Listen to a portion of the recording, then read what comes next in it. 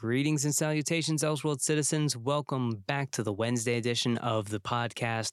Thank you so much for your support. As always, I'm your host, TJ Aqua. You can follow us on Instagram at Elseworld Citizen or on Twitter at ElseworldCiv, C-I-V.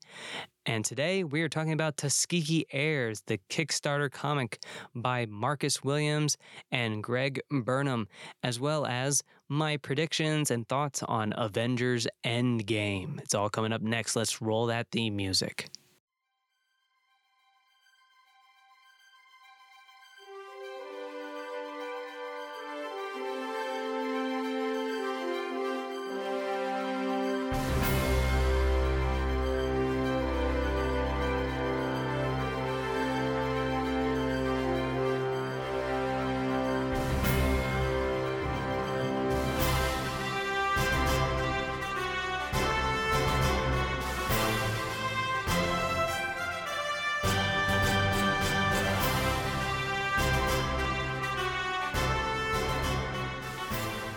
Thank you once again, Elseworld citizens, for joining me. I'm really looking forward to talking to you guys again. Once again, we are on Kickstarter Comics. This one coming from Marcus Williams and Greg Burnham, and the title is Tuskegee Heirs. This is inspired by the true life story of Tuskegee Airmen, the first black military aviators in the U.S. Army Corps. It's set 80 years in the future, and the last of the Tuskegee pilots must train 5 young pilots as the last line of defense against a robot army. And what's even better, the jets that they're flying, they're so advanced, they turn into mechs, baby. This is a really cool comic that's going to be coming out sometime in the near future. I don't believe there's a release date yet. This is coming to us via Sci-Fi Wire. I will be providing the link as soon as I can. Thank you for your patience on show notes, guys. I know I've been a little behind on that, but I'm trying to make sure that I get these shows to you guys every Monday, Wednesday, and Friday. This comic book looks really fun.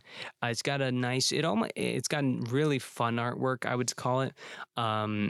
Great cast of characters, great character designs. As the description says, it's about the last airmen from the Tuskegee Airmen, or fictionally, so to speak, because it's set in the far future of this story. But it's really, I'm very much interested in it because I'm a big Rocketeer fan. There was supposed to be a new Rocketeer line that was going to be released, almost a year ago now, but it got scrapped. I love everything. I like aviation in comics. DC's done it before, so has Marvel, and this is really cool because it's rooted in history and it's rooted in science fiction, which to me go hand in hand. It's the reason why I love Captain America so much. There's that nice balance between historical fiction and sci-fi, and it's able to tell a intense, thrilling story. The fact that we get an ensemble, it's not just a master and mentor. It's an actual team of people. It's a team of air pilots who have to learn to not only grow up in the middle of war, but find a balance, find a way to fight through. If you're a good friend of mine and you're listening to this show, you know that I love anime, and mechs are my jam, baby. I'm a Gundam. I love the Gundam Wing franchise. I grew up with it on Toonami. I just love mechs. Mechs are so much fun. It's combining, in my opinion, two of the best things from different types of content, because it's not just about representation, but it's also about great character and about conveying characters that are both appealing, but also put characters in a positive light. They're not hitting tropes, They're being respectful of culture, but they're not going to play to tropes. And I can already tell that just from the manner of how this story is set, because it's going to tie in the coming of age thing, but it's also entrenched in the fantasy and the sci-fi aspect of it. And it's going to be a nice, fun sci-fi fantasy adventure.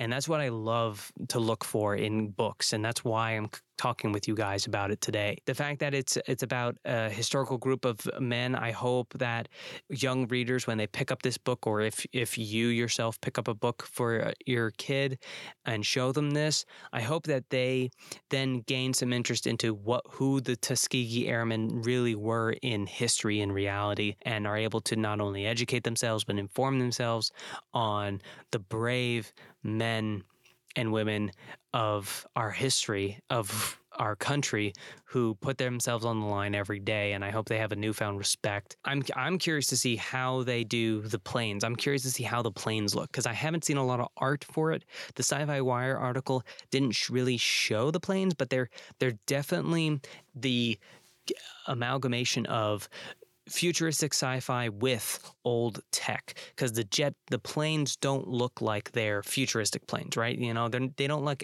like F-22s or stealth bombers.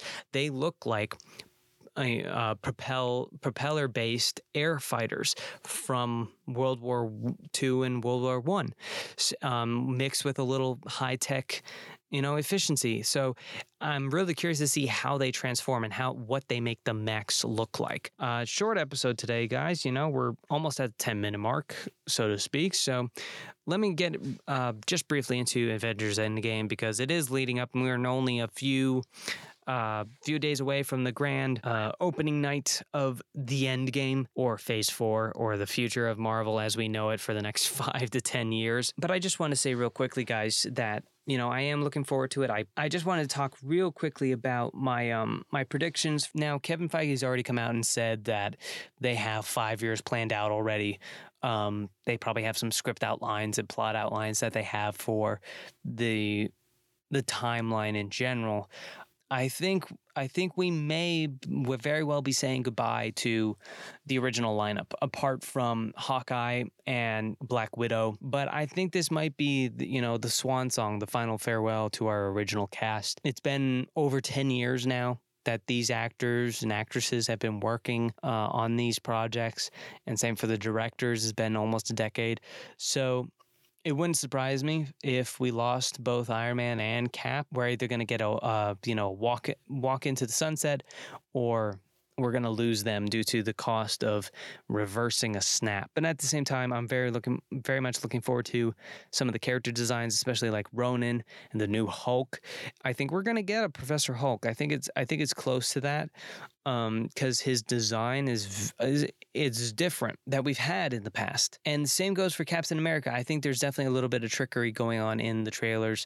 I think there's some false scenes in there that aren't going to be in the movie, just because of the fact that they want to protect this story till the very last minute before the movie opens up. There's definitely going to be some time travel, or quantum travel, and Ant-Man's definitely going to have a big hand in this movie.